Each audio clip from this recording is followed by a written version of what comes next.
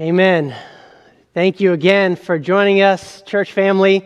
To all the guests who have joined us online, thank you for being here.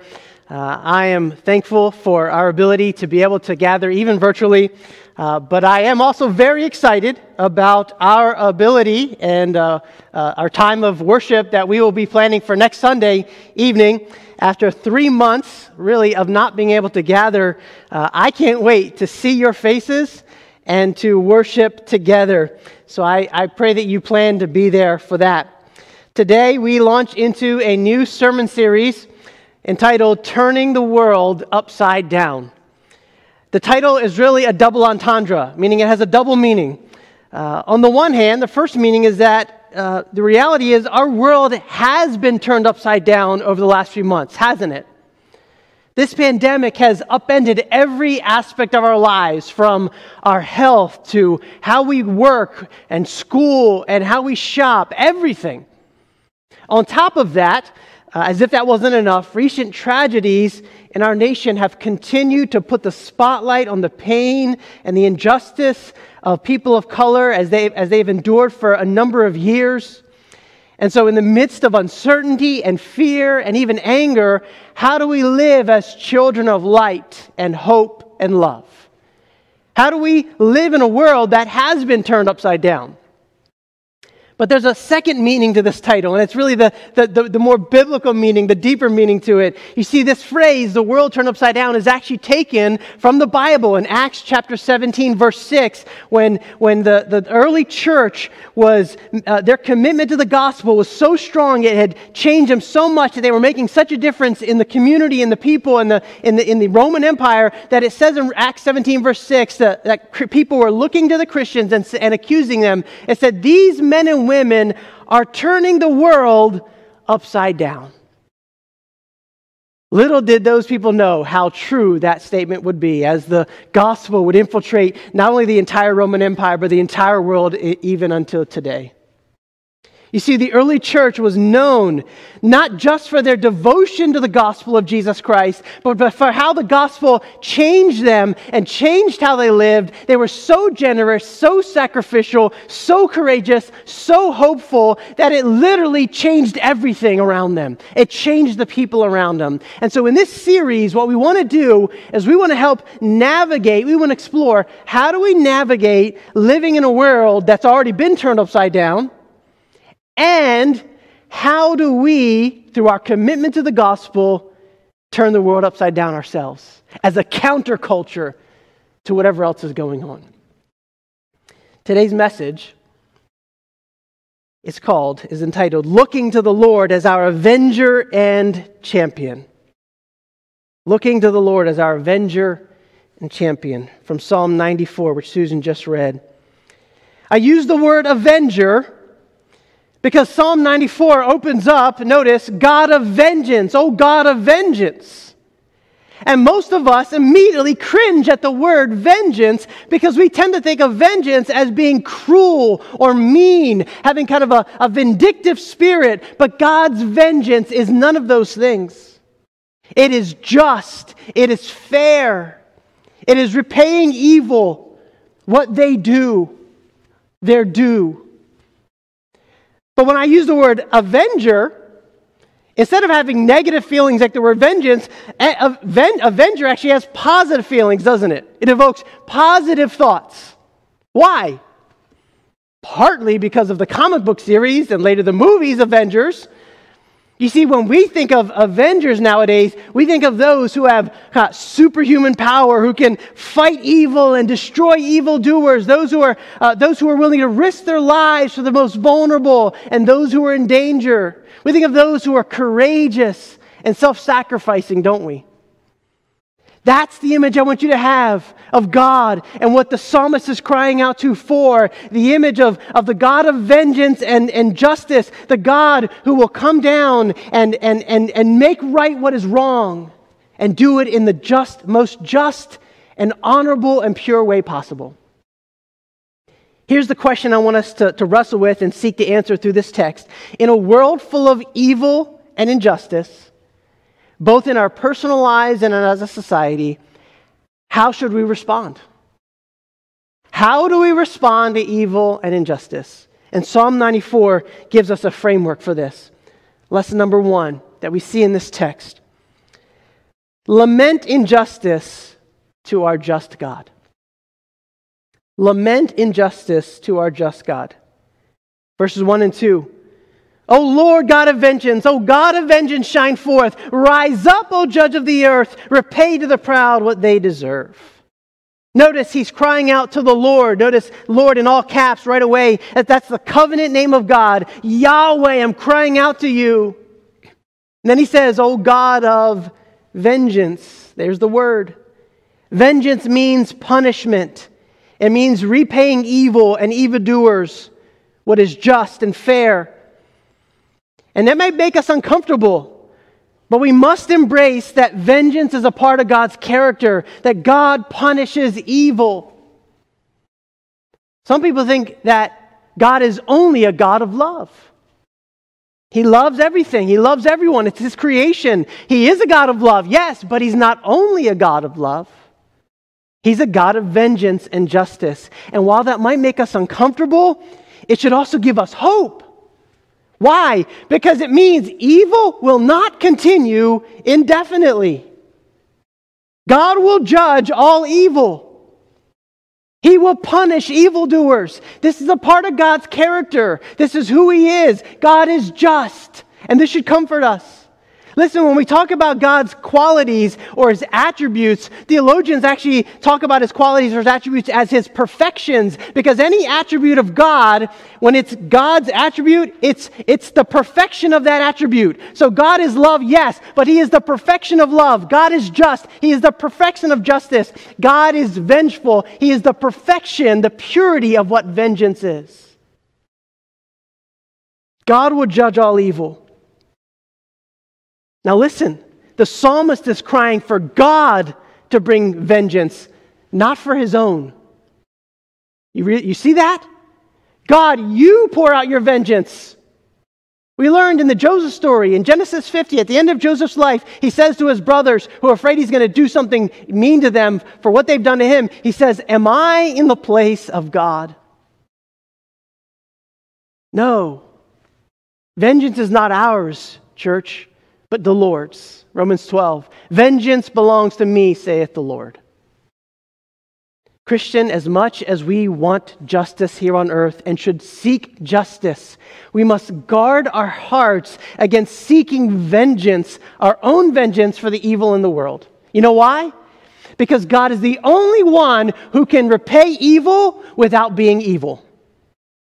God is the only one who can perfectly judge, who can perfectly repay evil, what they do, what they deserve, without Himself becoming evil. That as soon as you and I seek to pay vengeance, as soon as we seek how do we pay them back, all of a sudden our hearts become evil. But not God. And that's why the psalmist is crying out to God. He knows God alone. God, you shine forth. God, would you rise up and do what only you can do in the most just and fair way? Punish evil, is what he's saying. Why? Verse 2, because you are the judge of all the earth. The psalmist is pleading for God to be true to His character. Notice verse 3. This is a lament psalm. O Lord, how long shall the wicked prosper or exalt and rejoice in their wickedness? How long will they continue in their unjust ways? Do you feel that way this morning? Do you feel the weight of injustice in our world, or maybe even in your personal life? Maybe it's the injustice in your workplace and you know they are doing things that are wrong and you feel powerless to help. Or maybe someone has accused you of doing something wrong and you're innocent and you feel like, how am I getting accused? How do I get justice? And you're crying out to God. Or maybe you look at the society around you and you see the unjust killing of a black man like George Floyd or Rayshard Brooks, and it should break your heart. It should. And by the way, if you hear something like that and your first response is to point out there are other people who are getting killed too, then listen to me. You have automatically failed in the fundamental commandment to love your neighbor as yourself. You have failed to mourn with those who mourn. Yes, there are other injustices, but our brothers and sisters are grieving right now, and we are to grieve with them. We are to cry out to God with them. As Christians, we must rediscover the biblical practice of lament. And I know I've talked about lament before, and I'm going to keep talking about it. I'm going to keep teaching us and leading us as a church into lament, because listen to me, you cannot respond to evil in a healthy way without lament. Do you hear me? You cannot respond to evil in our world, in your life, personal life, wherever you see it, you cannot respond to evil without lament. Even as we seek to respond to injustice in tangible ways, we should also seek to lament injustice. In other words, we need our hands and our hearts involved in the healing process. John Perkins wrote an excellent book called One Blood. I encourage you to read it, everyone to read it. And he has a whole chapter on lament, and he literally says, listen, we're running a marathon for justice. Seeking justice is like running a marathon, and in any long run, people hit a wall. And he says, the only way you get over that wall is to train, is to know there's a long view of mind, and you have to get over that wall, or you won't be able to finish the race. He says, lament helps us get over that wall. In his book, Dark Clouds, Deep Mercy, Pastor Mark Vroegop says this: lament is a prayer of pain that leads to trust. In other words, lament gives voice to the strong emotions that believers feel because of evil and suffering. Lament it's not just voicing our broken hearts to God. Lament is the path that leads us from heartbreak to hope. From heartbreak to hope. That's what lament does. And a full third of the Psalms, 1/3 of all the Psalms in the Bible are lament Psalms. And that should make sense to us because a significant portion of our lives are spent wrestling with pain and suffering and injustice. Listen, if we're going to respond to injustice in healthy ways in our world, then we have to start with the practice of lament. Here's what I know. Those who are on social media bashing others who disagree with them have not wrestled their emotions out with God in lament. Those who are responding to violence with violence of their own have surely not embraced the biblical practice of lament. Listen, you can use social media as your public therapy session if you'd like, but it would be so much better for you and for everyone if you would take your struggles to the great therapist himself first. If you would take your pain and your sorrows to the one who's not just a counselor or a therapist, but the one who is your heavenly Father, who wraps his arms around you as you share your grief and you share your frustration, and who says to you, I hear you, my child. It breaks my heart too. Should Christians peacefully protest? Yes. Should we cry out for policy change? Yes. Should we denounce racism and bigotry and prejudice in any form? Yes. But these things cannot be done from a healthy heart if you start there. We must start with lament. We must start with crying out to our God because of the heinous acts that we see and witness to, just like the psalmist does. Notice what he says in verse 4. He says, they're so wicked.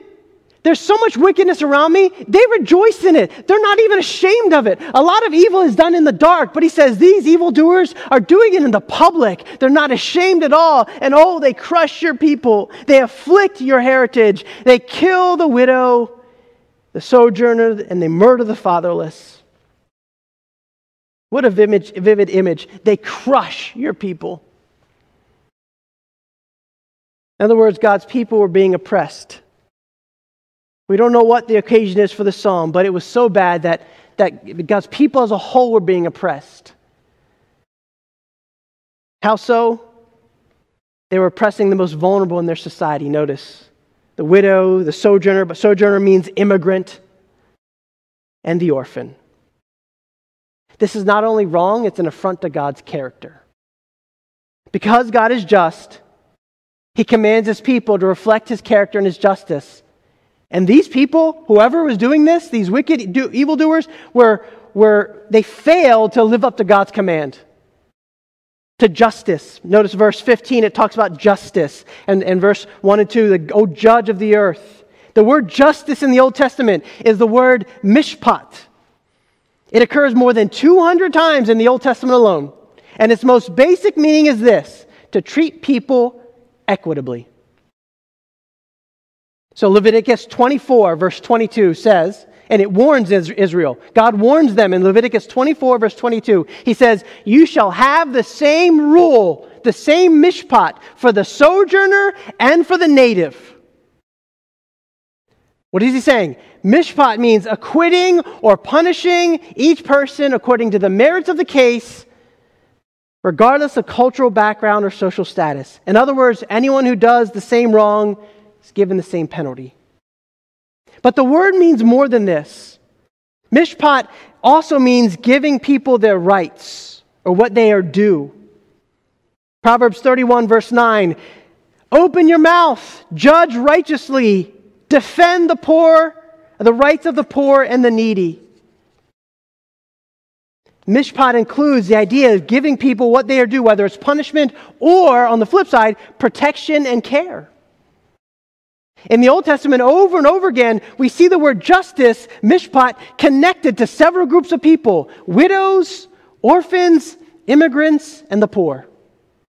Like here in verse 6. Why? Why those people? Don't we need justice for everyone? Yes. But here's why the Bible highlights those groups of people. Because according to the Bible, the mishpat, or the justness of a society, is evaluated by how it treats the most vulnerable among them. And that's why the Bible says over and over, why God Himself speaks through His Word when He says, I am the defender of these groups of people. I am the defender of the vulnerable. I am the defender of those who have no voice, who have the least economic and social status. And we're called to join God in this over and over. Isaiah 1:17, learn, notice it's a process, learn to do good, seek mishpat, justice, correct oppression, bring justice to the fatherless, plead the widow's case. There are those groups again. Doing justice doesn't just mean treating people equally. It means giving greater care and energy to those who are not being treated equally. Verse 7. The worst part about these evildoers, they say God doesn't even care because God doesn't even see it. They're taunting God with their evil. They're blatantly rejecting His command to protect the weakest and most vulnerable, and that to add insult to injury, they falsely assume because God has not intervened, that must mean He doesn't care. They fall into the same trap that many of us do, that God's silence equals God's absence. We fall into that mindset all the time, don't we? The longer evil persists, the harder it is to remember that God will punish evil. And that's why the psalmist is taking his lament to God. The psalmist teaches us that lamenting injustice to our just God is not only good because we're going to the God who can do something, but it's good because in the process of lament, God changes us to be the kind of people who can humbly represent Him in the world, who can do so from a pure heart, from an honest heart, from a heart rooted in His Word. Lament injustice to our just God. Lesson number 2. Trust that God sees injustice and will act. The evildoers are taunting God, saying He does not see.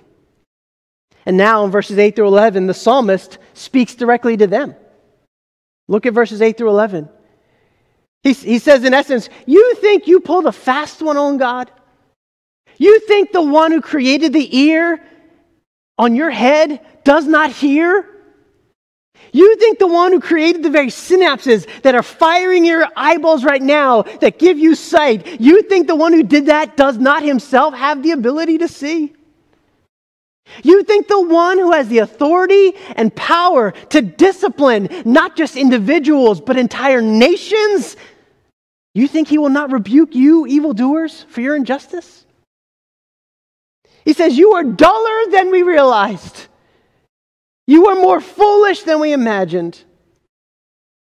This is an important truth, and it goes back to the Joseph story in Genesis that I'm going to keep reiterating it because it's so important in this day and age. Please understand, God's silence is not God's absence.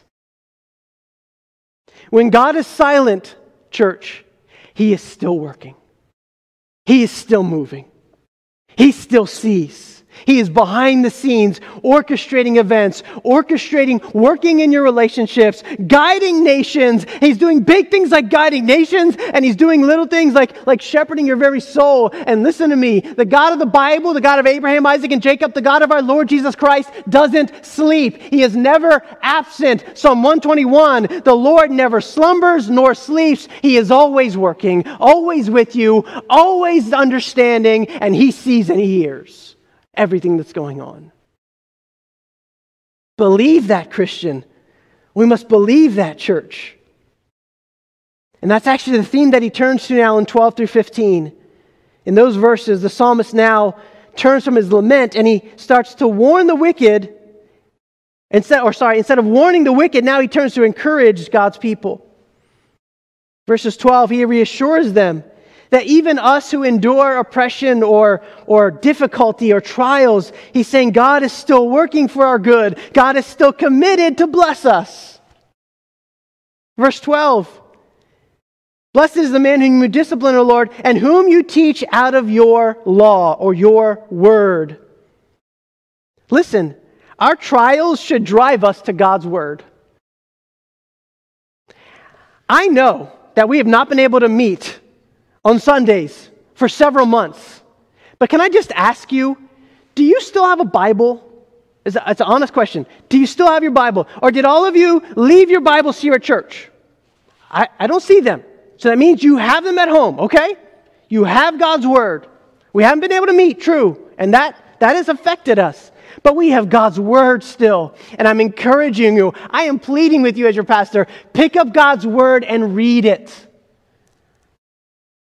There are 1,000 voices right now seeking to disciple you or to convince you how you ought to think and feel and act. Don't be fooled. You are being shaped right now. And I'm asking you, be shaped by this primarily. Be shaped by this. Read other good books. Go on social media, maybe. But unless you're doing it from a framework of this, then close the window. Exit out. It's not healthy for you. Man cannot live by bread alone, but by every word which proceeds from the mouth of God. Jesus said that. The Son of God said that He needed God's word more than anything else in life. You think you and I are any different? Do you see what's happening? God's word is teaching the psalmist about God's character. It's reminding him that He is just, that He is good, that He is faithful. God's word is assuring him that God will give rest from the days of trouble, like he says in verse 13. He reminds him that God will not forsake His people. God will not abandon you. Through lament, the brokenhearted psalmist moves to hope. God's silence, he is reminded, does not mean God's absence. He cannot forsake the very people with whom He is covenanted with. Not only that, he is confident that justice, verse 15, justice will return to the righteous and all the upright will follow it. You see that? Follow what? Will follow justice. He is confident that not only will God's people get justice from God, but they will do justice here and now. Do you believe that God sees the injustice in your life and in our world? And are you trusting He will work in your life personally and in our world to bring justice? Maybe sometimes here and now we work to that, we pray to that, but ultimately in the end of time. Do you believe that? Third lesson. Behold our champion who both judges and rescues.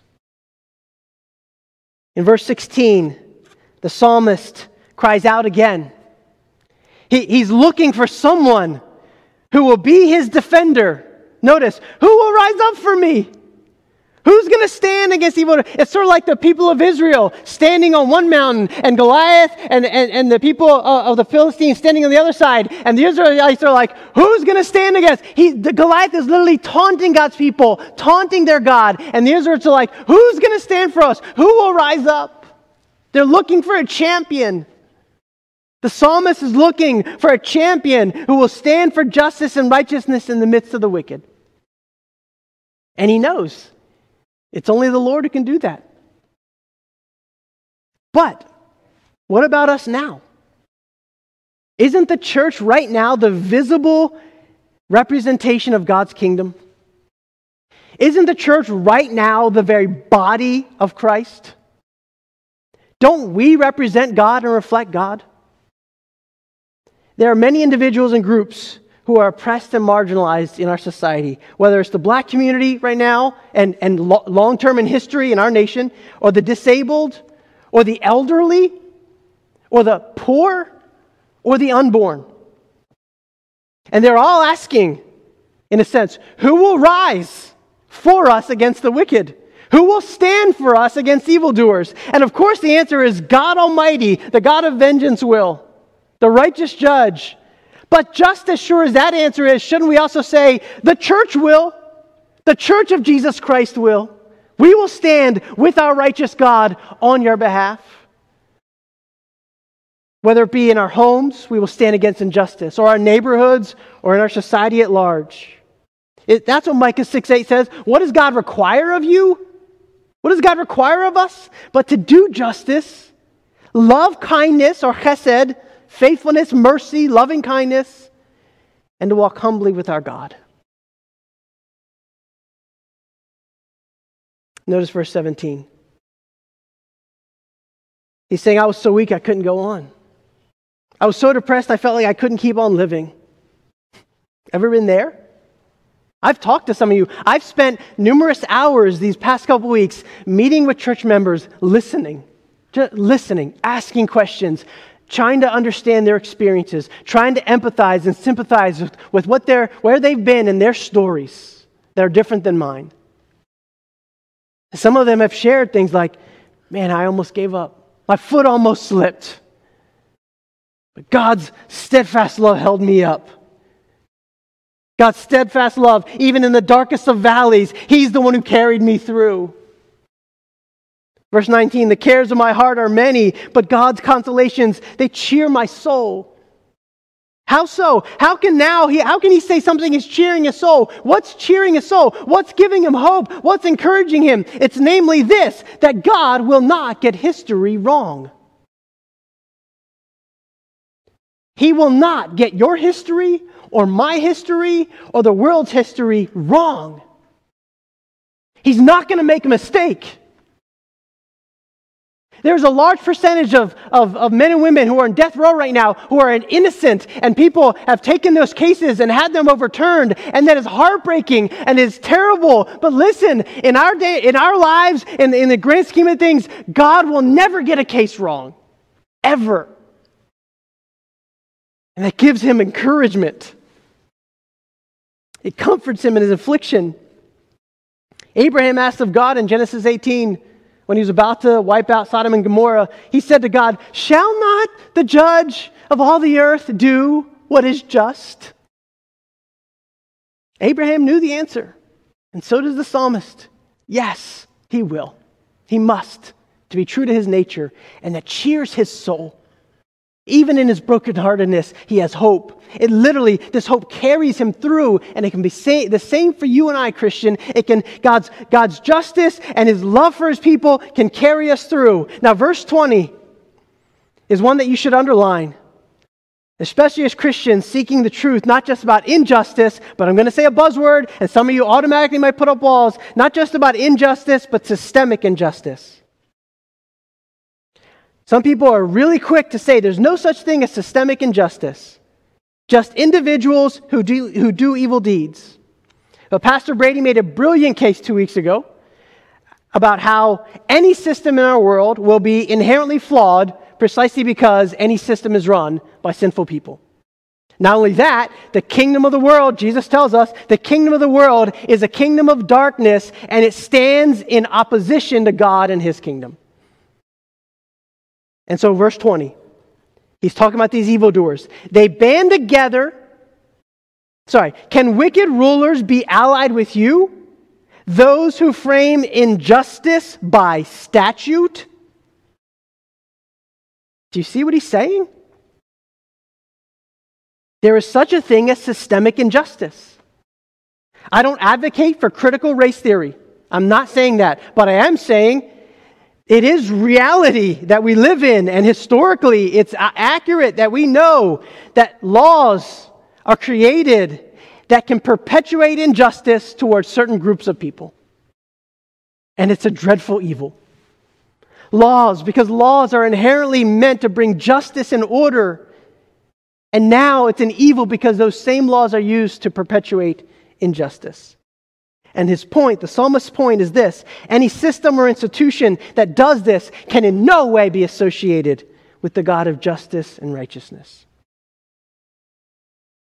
He says the oppressors intentionally go after the righteous. They go as far to condemn the innocent to death.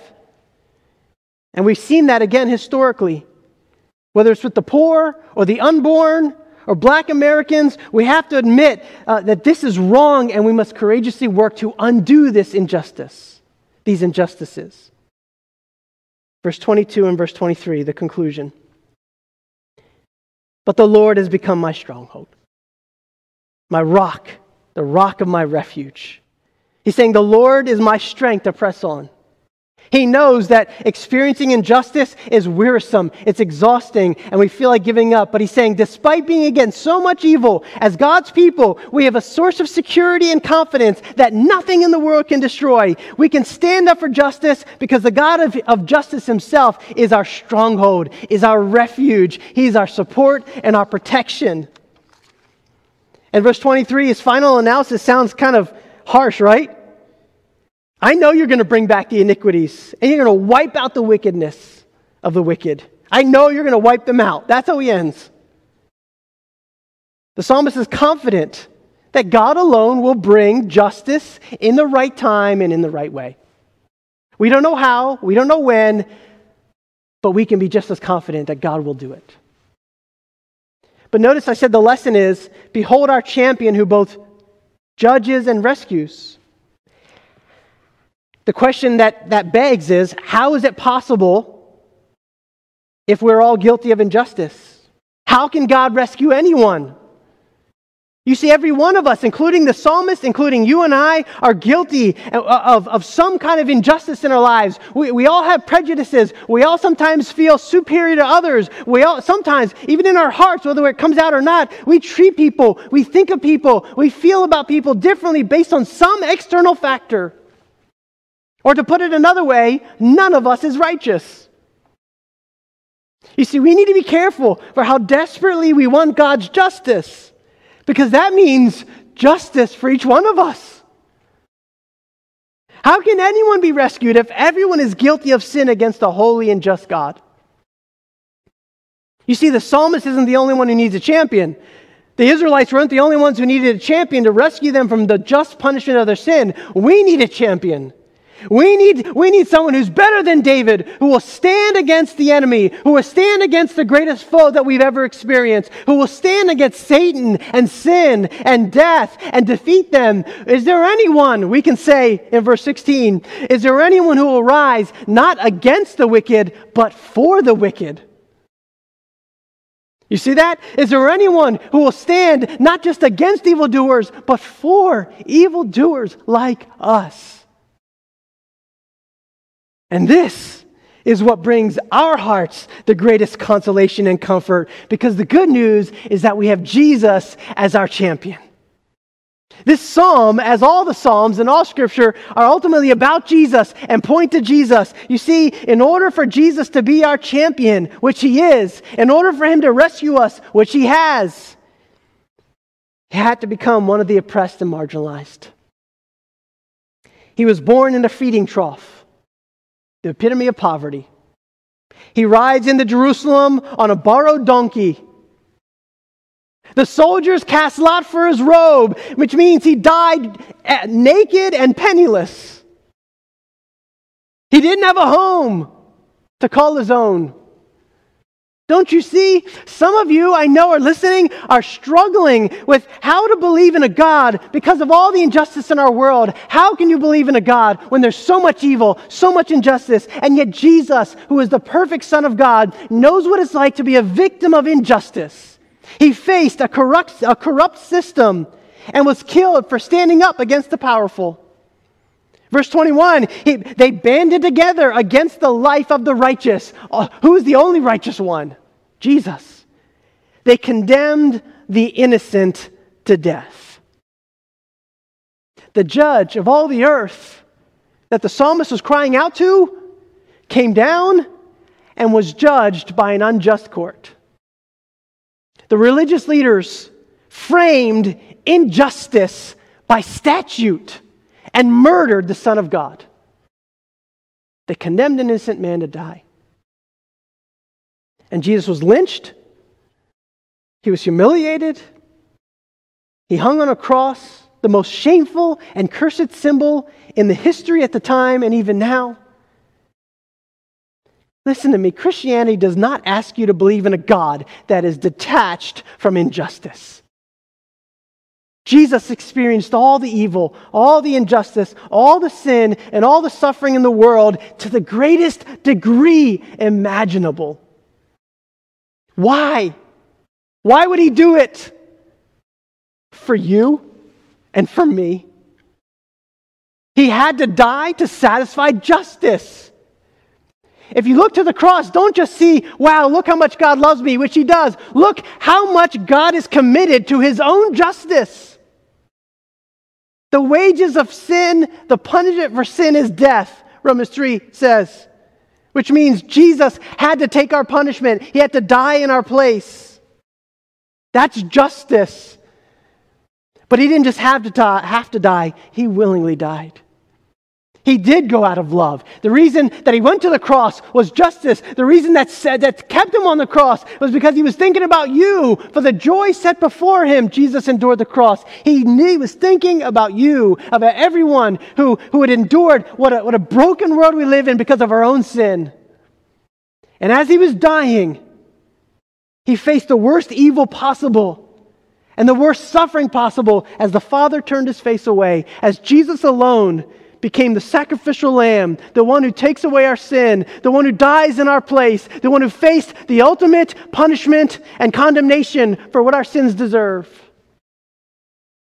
And in so doing, we read in the New Testament that it was to show the death of Jesus shows the righteousness of God, that in the present time he might be both the just and the justifier of those who put their faith in Christ. In other words, Christian, behold your champion. Behold your champion. Jesus did what no other person could do. And because he did, he now promises you that he will never forsake you. He now promises you to be a rock and your refuge. He now promises you freedom and hope and joy and grace and everlasting life. And he promises, Revelation 21, that one day, because he rose from the dead, he will come back, raise us up to new life. And when we will stand before him in his kingdom, when we will stand made new before him, it says, even as Psalm 94 is correct, he will wipe away all wickedness. Even at the same time, he will wipe away every tear from your eye. Because all death will be no more, all sin and suffering will be no more, and we will live with our God and reign with our Father forever and ever. If you're not a Christian this morning, I want to invite you. I want to ask you, what is preventing you from right now turning from your sin, turning to the judge of all the earth, and crying out for mercy and trusting in Jesus as your Savior. Accept his gift by faith. Not by works, not by saying, I'm going to commit to coming to church or reading the Bible. Great, those are good things. Turn your life to Christ right now by trusting in his gift through his Son, Jesus. Knowing that your salvation is rooted in both justice and love. He judges and he rescues. And Christian, the more you behold your champion, the Avenger, the champion, the more you behold him, the more it will create in you and I and in our church the courage to keep walking by faith, even running the race that is hard. It will encourage us. Behold him again. Look to Jesus again. It will fill your heart. It will help you stand against injustice. It will help you trust that at the end of time, God will right every wrong and restore all that was lost and make all things new. Would you pray with me?